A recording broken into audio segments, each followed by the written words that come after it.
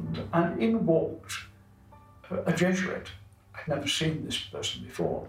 He was actually the superior of the house, a man called George Collins, who had in his hand a little pack of leaflets or booklets. And he walked straight over to this other fellow and he said, "This is what you've been looking for," and handed one to him.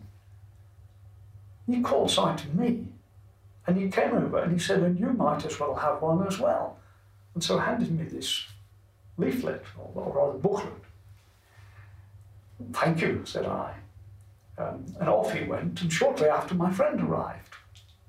So off we went rather, on this bike, and it was one of the most remarkable experiences of my life. And I still find it moving to talk about it.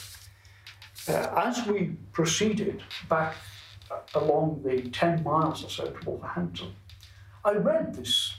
I had no idea what it was, really. I read this booklet, and it was all about Jesuit vocations, but in particular about the vocation of a brother.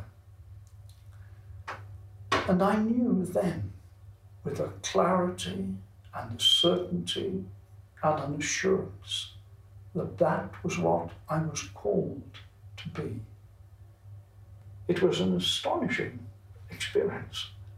And I can still visualize reading this at a traffic light, in fact, and thinking, yes, this is what I'm called to be. This is it.